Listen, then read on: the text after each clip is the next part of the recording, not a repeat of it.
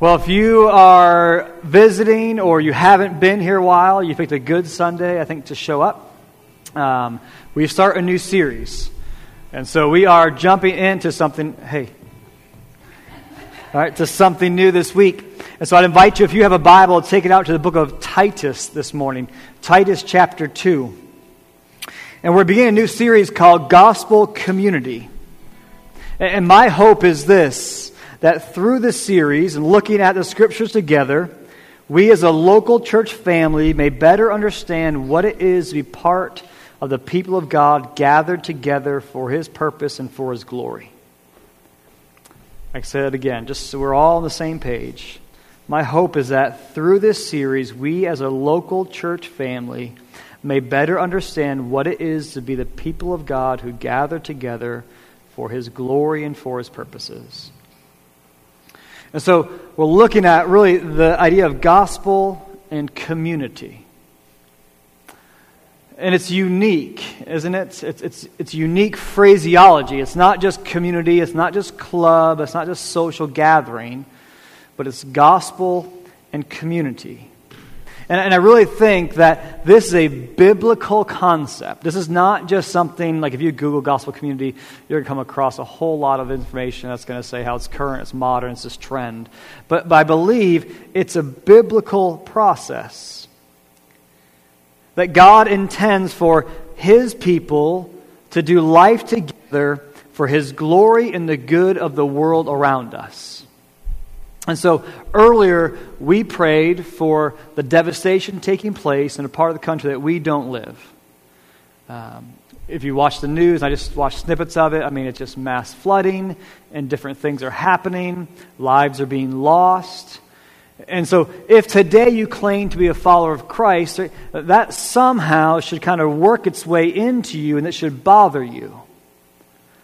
Because if you're a follower of Christ, then you believe that life matters. All life matters from birth, from the cradle to the grave. All life matters. You should believe that devastation is not a good thing on humanity. And therefore, if those things are taking place, something in our heart should stir. But I think often what happens is we kind of get this isolated life, which culture I think is drawing us to live more and more, this life of isolation, that we hear of stuff like that and we say, man, it's too bad. I'm glad I don't live there. Pray blessings on those people. And that may be what God calls you to do, and that may not be bad, but I would just submit maybe that God would call you to do more, to go, to give, to I don't know. My point is this, that where people are rooted in a relationship with God and surrounding themselves with people who are speaking truth in their lives, that we don't get the option, I think, to just say, well, that's a nice story. Because hopefully within gospel community, the gospels hold supreme. People around us matter, and we're seeing all of life as act of a worship to a holy God. It was fascinating to me, and I have nothing really to do with the playing of the songs on a Sunday. But how we kind of work through this week, we went from drawing our hearts to how glorious God is, how holy God is, how it's God and God alone. And then we brought that circle back around to what? Our surrendering. And so often in culture, surrendering is a negative thing. Like if you watch college football at all, you saw some scores yesterday that some teams should just surrender. They should just give. I mean, you're getting routed like 55-7. Just call it a day. Say thank you for the butt and go home. But the surrendering that God calls us to in that song we just sang, it resonates with us because if we're rooted, surrender to His will, His way, His glory, His purposes. It's a difference. Gospel community is a different way of living life. And I believe Titus can actually help us process this out. We're not shooting the silver bullet today. This is the beginning of a series. We're going to walk through what it looks like eventually to kind of practice and live as gospel people in gospel community. And this will shape, I believe, how we look forward to looking at like our community groups here at State Street Church. And that's why they're on pause for right now. our kind of smaller community groups that gather. We want to re-look at these and reevaluate these to say, are these lining up with what God is calling us to be? Let me give you quick context before we read just the Titus here this morning. Titus was written by Paul. He's writing to really kind of this mentee, Titus. He's trying to encourage Titus. Right? Titus was left in a place called Crete. The church was already planted there. Titus was kind of put in charge of it, tend to the flock like a shepherd would, right? The sheep. And the church is already experiencing false teachers and wrong teaching. There's a theme to Titus, and I love it. It's actually, there's an unbreakable link between faith and practice, between belief and behavior. This is kind of what Paul is trying to get at to Titus, because Titus is being told, right, this false teaching that says, look, believe this, but do this. And he's saying, look, no. Faith and practice go hand in hand. Belief and behavior link arms together. In other words, an authentic saving faith in Jesus Christ will always be linked and seen in our lives and how we live. Right? So I'll say again, that's important. Authentic saving faith in Jesus Christ will always be linked and seen in our lives and how we live. And that phraseology for me is very important. You did not hear me say, asking Jesus to come live in your heart will eventually make you a better person. Authentic saving faith, right, which is, I think, biblically defined as professing, right, believing in our heart, Jesus Lord, and professing with our mouth, they got to raise him from the dead, right? There's that belief, and there's our submission. Jesus is our Lord and Savior. He's not just one of those things. We like the idea of Savior. That feels good for us. The idea of Lord, who gets supreme control, kind of kick back on. But I believe that faith and life have to integrate themselves. And for the believer to say that these pieces are just held off. These are mine, God. Let me do with what I want. That's not what it's called to be an authentic follower of Jesus Christ. This is where Titus 2 approaches from. Sound doctrine is the basis for the life of the believer. It's how we live that flows out of our doctrine. And if we're biblical people, church, our doctrine does not flow out of your good heart, education, and conscience. Your doctrine flows out of the doctrine of biblical truth. With that in mind, Titus chapter 2, verses 11 to 14. This is God's word. For the grace of God has appeared, bringing salvation for all people, training us to renounce ungodliness and worldly passions, and to live self-controlled, upright, and godly lives in the present age, waiting for our blessed hope, the appearance of the glory of our great God and Savior, Jesus Christ, who gave himself for us to redeem us from all lawlessness and to purify for himself a people for his own possession, who are zealous for good work. Okay. Lord, as we just look for brief moments of this morning into your word, I pray that your Spirit would be present, would accomplish great things despite my lack of clarity or ability to communicate. Would your truth be what resonates deep within us?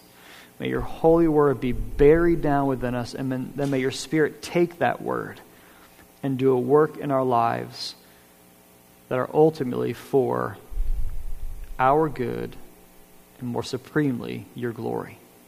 Amen.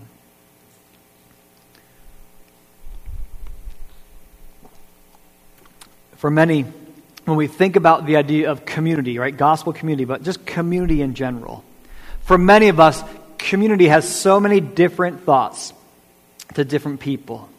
Right? For some, community is, maybe the word they associate with community is just safe. Community gives me a place of safety. It's comfort. Right? Think about, like, for me in college, right, surrounded by those guys that were kind of like, my closer friends. There's those places, just safety there. Right? From the idiot at 2 a.m, right, to the one that was hopefully normal. Sometimes other parts of my day. Okay? There was just safety. There's people accepted me. There's welcomingness. So perhaps for some, the idea of community comes to mind safety.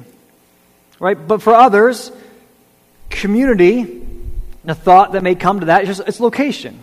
It's proximity. Right? This is my community that I live in. I live in the western end of Portsmouth. Okay, this is my community right here, like out the door, and it just kind of keeps going that way. Right? So for others, community is defined by location and proximity. For some, your community is founded by just its interest. It's kind of oriented around this commonality. Right? Some of us went yesterday to watch Chris play rugby. And I'm preaching on it, so my brain was thinking about it, but I just observed just community happening. Right? United around what? Just this common thing called rugby that I don't understand at all. Okay, but I watched it, and it's community. Right? And I played athletics my whole life, and I'll be frank with you, most of the time, if I get done and I just lost a game, I'm not interested in hanging out and talking with the opponent. It's not my fun factor of things to do, right? But I watched yesterday, now they didn't necessarily intermingle, but no one was ticked off. Right? There's a calmness after the game. And it struck me, this for many people, many of them, is just their community. It's where they come to perhaps find safety, to be accepted. For others, it's life or stages of life they find themselves in. And that becomes their sense of community. Like we all have this common thought together. Right? There's just that reality. We have kids. So I feel like other people that have kids get it. They get my struggles. And not that those who are more seasoned in life, or just more vintage, we'll say, right, that have kids who have grown up, don't struggle with those things, or didn't remember struggling with those things. They probably do. But for me, it's just, you're not in it right now. Right? And there's a difference with that for me. See, I think we're hardwired for community. I think that regardless of what it is we use to define it or make it, we're designed for it. Like God has put this within us, this hardwiring to be with people, for relationships that are true and they're real. They're despite our personality types. It doesn't matter. We're all hardwired, DNA driven for community. And what I mean by despite your personality type is this. You can say you're introvert or extrovert or some weird blend of those two things. I don't think it matters. I think in both instances, you crave community. You just might crave it at different dosages. See, I believe God has hardwired us to be with people. Right? So listen, I'll say this again. I think that God has hardwired us to be with people since the creation of humanity. And one of the benefits I have to saying the words I think is that I have biblical backing to this. This is not just my opinion. I believe the scriptures teach this. Genesis 2:18 says this. Then the Lord God said, "It is not good that the man should be alone. I will make a helper fit for him." And then God goes on and creates Eve. Why did God create Eve? Because it wasn't good for him to be alone. See, God recognized a design that he had put within humanity to be with people, to be in relationships. And not just from like a practical perspective, right? Two hands are better than one. Okay, well, if Adam's doing a job, Eve, can you pick up that end of the couch? It'd be a lot easier. Not just from that practicality, right? But I believe that God has from an internal perspective, hardwired us to need people, to be around people. A couple weeks ago, Kim and I think I talked about this last week, maybe, I don't remember, but we went and hiked up in the White Mountains for a day. And there were some guys that were just through packing, they're just on their way going somewhere else. Right? And we were just talking with this one guy, and he was nice, we kept on our way. But I know not enough about backpacking, but I know this, that there's a phrase in hiking, especially these through hikers, and some people, they say, have been on the trail too long. They've just been by themselves a little too long. That's what it means. They've been there too long. Kind of like when you're just alone with your own thoughts, it's just a little too long. It might be good to come down out of the mountain every now and then. And there's not benefit, guys, in just your own somber thoughts and your own kind of reclusive moving away from the distractions. I listened to a fascinating podcast this week of a guy who has hiked to 3 major poles solo. So one is the North Pole, one is the South Pole, and they call it Mount Everest, like the highest pole you can hike. He's done it solo. And he talked about his 50-day hike, Alan, you've been there, to the South Pole. 50 days by himself. He said, man, he was hiking, and first days 1 and 2 were just maddening. Because he felt like his mind was trying to create such noise because it was so quiet. But then after about day 3, day 4, he began to appreciate the silence. But this is so interesting. You know what he said? After day 50, it was good to be back with people. See, we're DNA'd. We're hardwired to be around people. Now, unfortunately, since the introduction of sin into our world, we now have a broken bond that brings us together. Like Adam and Eve had this unique unity within their relationship. It was not just Adam and Eve that bonded them together, but it was Adam and Eve and their Heavenly Father. Living, doing life together. This was their major uniting factor. Then sin comes in their lives. The relationship with God is fractured. This ripple effect has been sent out through all humanity, and it's what you and I deal with today. See, God has seen the value of relationships and the value of community, and yet we live in a tension of just a fallen, broken world. And reality is that as our world struggles with sin, that you and I struggle with self-fulfillment, with seeing others as a means to fulfill ourselves, almost as commodities to consume rather than people to invest in. This is all a broken reaction of sin. But when we step back, guys, and we kind of look back at the beginning of it all, when we see the word community, we really see the garden. We see Adam, we see Eve, and we see God the Father. One of the most fascinating sentences in that first creation portion of Scripture is, after sin breaks in, it says that God is just walking around the garden in the coolness of the day. It's just mind-blowing to me. It says, where are you? They're hiding. They were ashamed because they were naked. It says, who told you were naked? And that just kind of, now the verbal vomiting just starts happening of, well, Satan did this, and my wife did this, and look what you did. But before all that, Adam, Eve, God the Father, in community, in unity together, not jacked up and broken by sin. It tells me that that's what God intended for it to be like. That's what it will one day be again, restored in glory. And yet now we, church, live in that already. God's kingdom has come already, but not in its fulfillment. So that already not yet period of life, that's where we exist. How do we live out the desire and hardwiring for community, yet living in a broken world? To begin to understand, I think, what it means to be a people of God, gathered together for His purpose, we need to first remember or understand what God desires. I'll say it again. To begin to understand what it means to be a people of God, gathered together for His purposes, to first remember or understand that God desires Himself a people. See, Titus 2:11-14 said this. I'll read it one more time. For the grace of God has appeared, bringing salvation for all people, training us to renounce ungodliness, worldly passions, and to live self-controlled and upright and godly lives in this present age, waiting for the blessed hope, the appearing of the glory of our great God and Savior, Jesus Christ, who gave Himself for us to redeem us from all the lawlessness and to purify for Himself a people for His own possession who are zealous for good works. So what is Paul reminding us here? He's reminding us that God's grace was seeking to accomplish great things in Christ. God's grace was seeking to accomplish great things in Christ. Things like this, that God was bringing salvation to people. That there was to be training us to renounce ungodliness and worldly passions.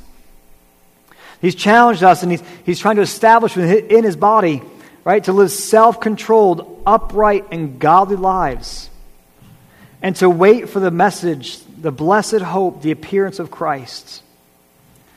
And Paul says, look, in living this way, we're living as God's people. We're living as a group described here in verse 14, if we're doing those things. But yet also, part of the work of Christ in his life and death and resurrection was this: redeeming those who have trusted in Christ from their sin, and also purifying himself a people for his own possession, who are zealous for good works. Part of what Paul is trying to communicate here to us through Titus is that part of the result of Christ's death on the cross, yes, there is salvation, but it also was to purify himself a people for his own possession. See, in the life, death, and resurrection of Christ, sin was covered for those who would trust him. And in doing so, for those in Christ, God brought himself a people. This is a gospel community.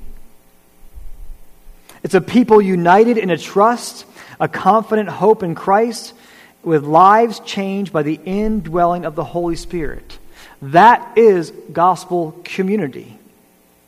See, God's not only hardwired us for community, but then he also then designed us to be in a unique, specific community. One with the followers of Jesus Christ. And look, guys, God has done this all throughout history. Genesis 12, 1-3, this may sound familiar. It says this: Now the Lord said to Abram, go from your country and your kindred, from your father's house, to the land that I will show you, and I will make of you a great nation, and I will bless you and make your name great, so that you will be a blessing. I will bless those who bless you, and him who dishonors you I will curse, and in you all the families of the earth shall be blessed. What is this talking about? Anybody know what this is? It's a major thing in the Old Testament. To Abraham, what is it? This is me asking if you're still awake. What? What covenant? Abrahamic covenant. Nice. This is the Abrahamic covenant. This is God saying, I will establish for me a people. He will establish his own possession. That becomes what? Eventually the nation of Israel. So the idea that God would call himself to himself a people is not foreign, it's not new. He's been doing it throughout history. God is a sovereign God. He is in control and he knows what he's doing. He called himself a people through Abrahamic covenant. He established that covenant with him and he kept that covenant. The nation of Israel. Later on in the life of Christ, Matthew reminds us that Jesus calls for these fishermen to follow him. And what do? They leave their occupation and begin to live life with Christ. Matthew's account is interesting to me. It says, they got out of the boat and left their father to follow Jesus. Well, why would they do that? Because Jesus is calling himself a people. And they said that, look, following Christ is worth leaving my dad right now and leaving my job right now. It's fascinating. See, a gospel community is marked by much more than a common location and even a common worship service. A gospel community is people marked by the call of God on their lives to follow him. And this community goes far beyond a Sunday service. Please hear that very clearly. A gospel community is marked by the call of God on their lives to follow him, and this community goes far beyond a Sunday service. I think when we hear gospel community, maybe perhaps in your brain you went down to be synonymous with church. I don't believe that church and gospel community go hand in hand all the time. I think that often there's fracturing there. That this church, this Sunday morning thing is tradition, it's religion, it's rote, it's routine. Perhaps even without gospel at all, let alone community. So I think there is possible to be a difference there. So you consider for the life of the early church. I'm talking like first century church. We'll test your Bible knowledge. If I were to ask you what's the best definition of the first century church and how they lived their lives, what passage of Scripture would you say? Just start with a book of the Bible. What do you think it would be? Acts, thank you. Acts what? What chapter? No. I can do that too, Landon. No. It's early on in Acts. No. No. Good guess, Noah. Not 1, not 3, 2. Acts 2:42 to 47 is a description of the early church. It's what so many look at and say, why don't we go back to that? Why don't we look at what's there and see how to replicate that? Not a bad thing. Please remember, first century and 2018 are very different. But not a bad thing to do. So we see, when we look at just the life of the early church, let's notice some things together, if you know anything about it. What do we know of the atmosphere surrounding Jerusalem in the first century? Well, they were increasingly hostile to Jesus, his teachings, and his ministry. That resulted in his eventual being put on trial, beaten, crucified, and put in a tomb. And though he rose again, what did the masses of people desire to do? Move on. In fact, when the guards came, right, and they said, look, the tomb's empty, what were they told? Keep that to yourself.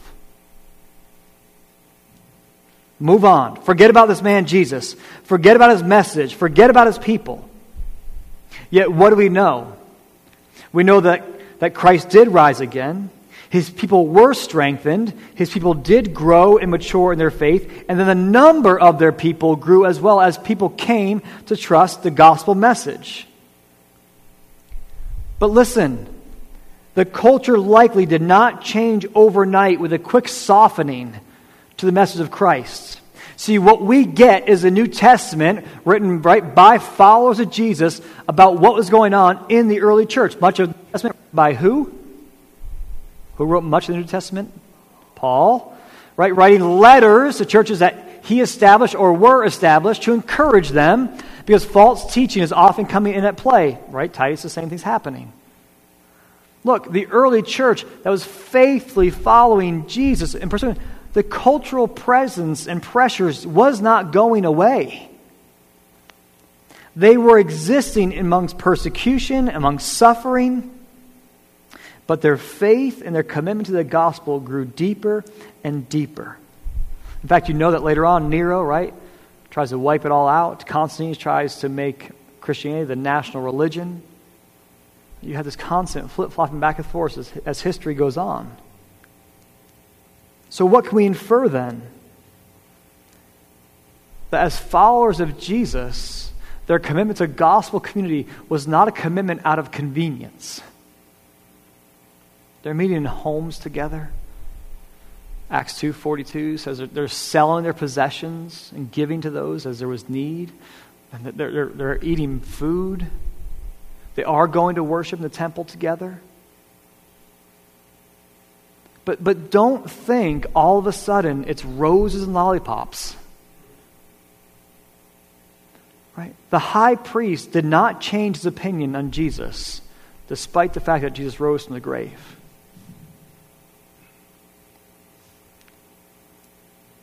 Please don't think that all of a sudden it became easy to be a follower of Jesus. It didn't. But what we see here is the gospel taking deep root in people's lives and them selling out to the cause of Christ, willing to take on suffering, willing to take on persecution. Right? Read the New Testament. How's Paul treated? He's getting rocks chucked at him, kicked out of towns. But he came back to the gospel. He said, it's worth it, it's worth it, worth it, it's worth it. See, as we see all of this recorded in the book of Acts throughout the New Testament, the people of God, united around a faith and a commitment to Christ, they lived their lives in community together, boldly for the gospel. In a local context, the people of God were united for the sake of building up the body of Christ. Again, the culture not automatically softening to this message, but likely remaining bold against Christ and his teachings. Yet, and this is fascinating, yet God expanded the work and the gospel moved forward. Look, let me give a word of caution here.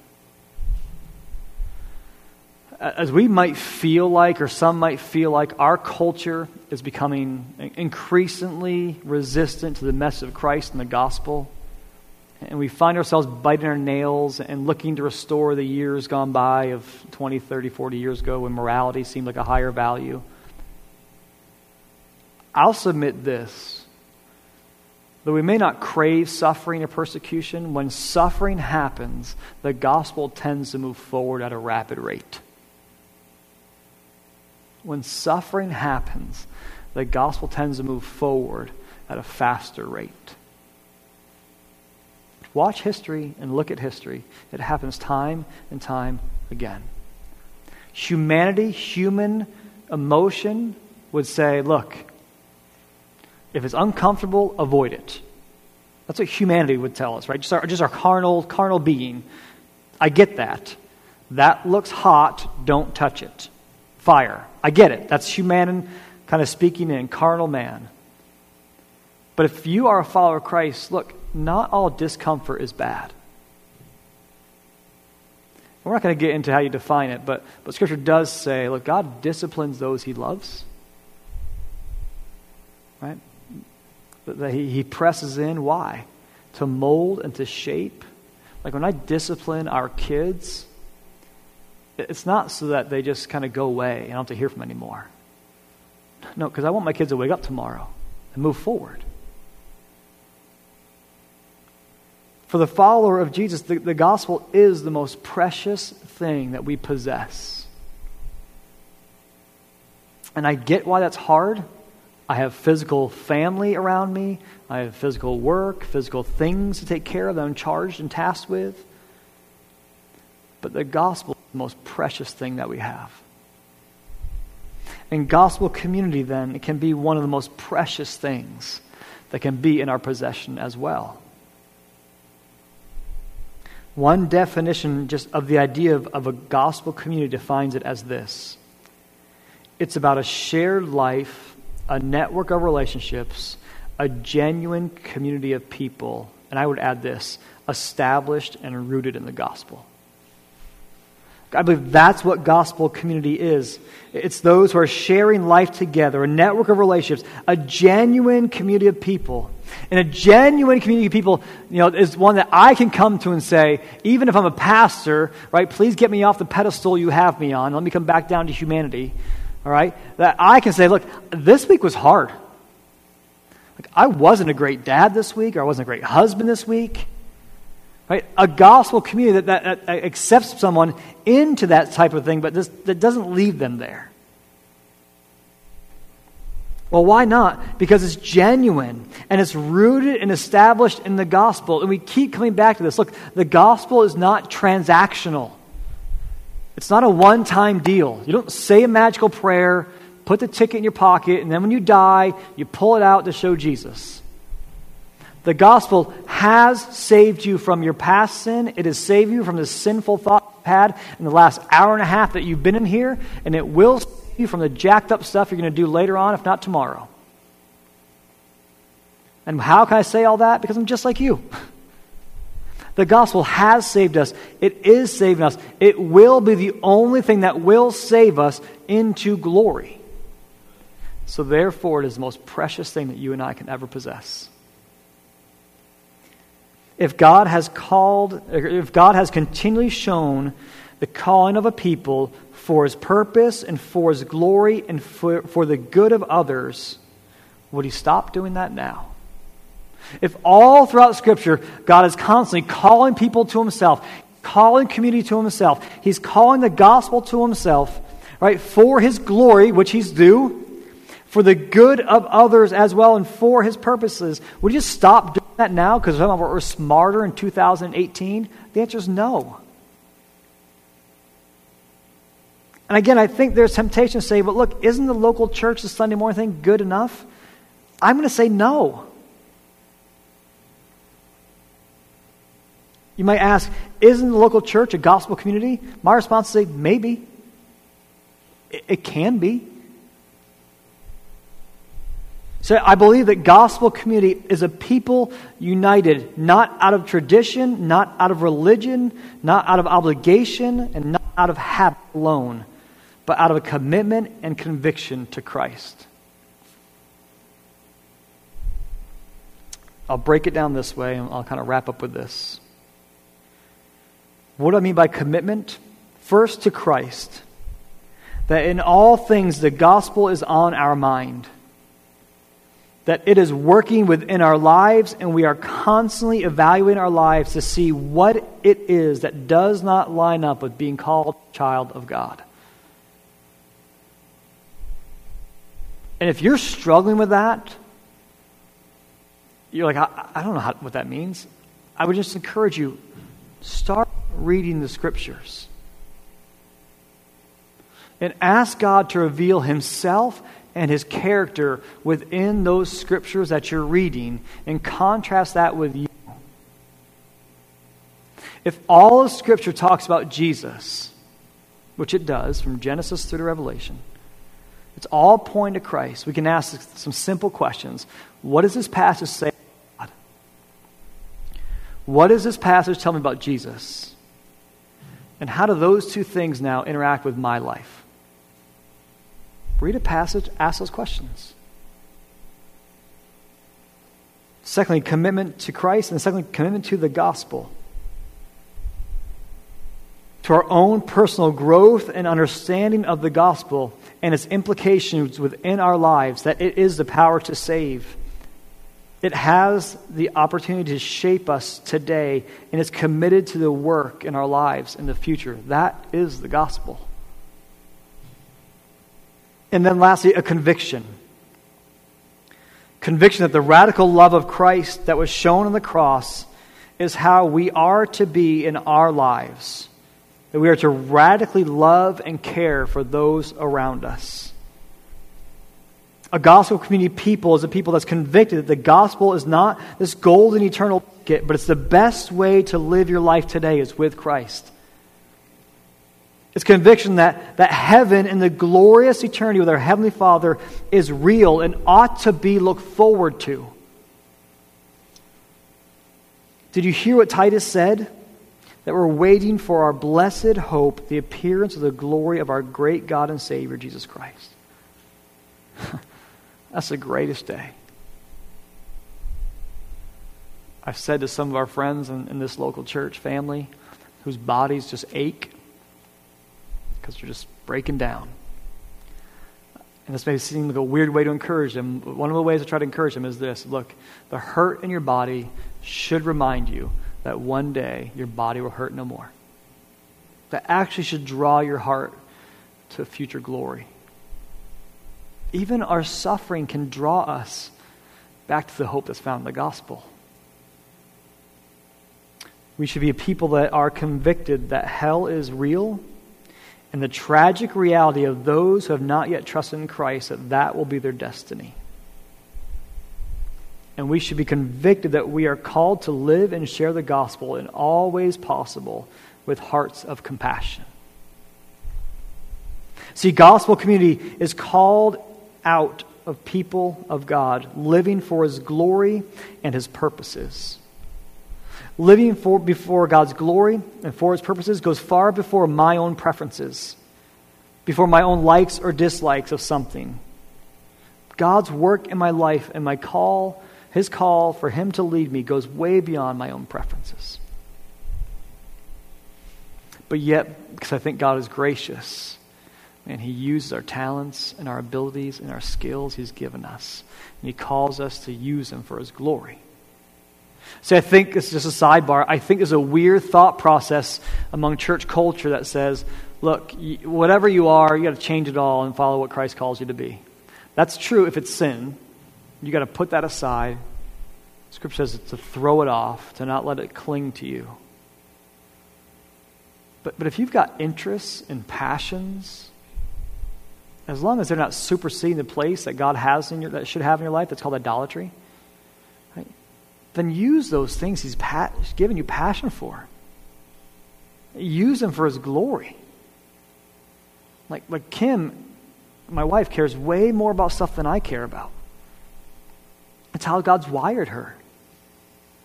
If I'm being a godly husband, should not be just to crush out all those things that she gets passionate about, because frankly, I don't care about them.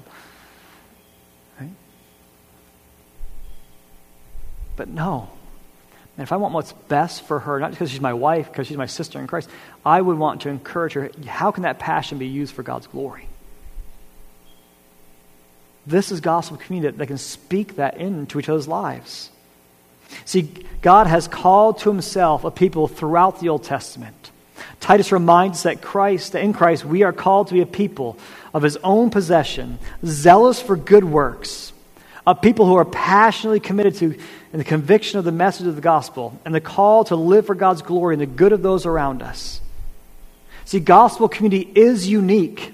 It's not found in a life phase or in a hobby.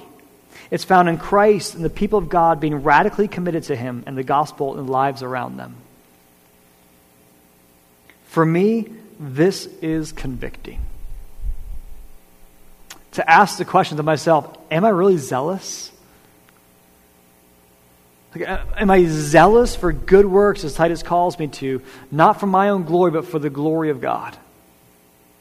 Zealous. Am I committed? Am I committed to pursue the gospel and see the glory and beauty of it above all things and to give Christ the rightful place in my life?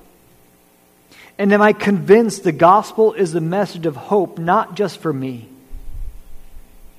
It's not just my own gospel, it's the gospel's message of hope for all who would believe and receive it. And is my life marked by that conviction? This is convicting to me, guys. Because I got to be honest with you, I got to answer, I don't know, sometimes, and I hope so. Look, I pray that we would consider if our lives look like those lives we read about in the New Testament. Do our lives look like Paul and Titus and Timothy and Peter and many others who were committed to the gospel and committed to the people around them? May we ask the Lord to work in our lives together. This is my prayer. That we together would ask God to work in our lives for the glory of God to be exemplified to an even greater extent. For our lives to be continually molded to become more like Christ. And for the gospel to be at the center of who we are as a people that gather together. Let's pray.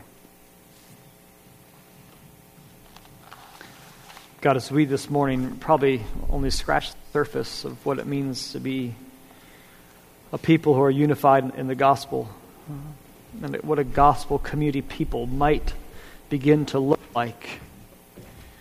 God, it seems really overwhelming. And I think it is overwhelming if we just look at our own lives and try to rely on our own wisdom, gifts, abilities, charisma to establish and do these things. But Father, may we not be so arrogant. When we are in Christ, we have your Spirit. Your Spirit indwells in us and is constantly shaping us and molding us to become more like Christ. And so, Father, would we simply open our lives to the Spirit's work within us, that we would see gospel community as such a good thing to be after. In your name, amen.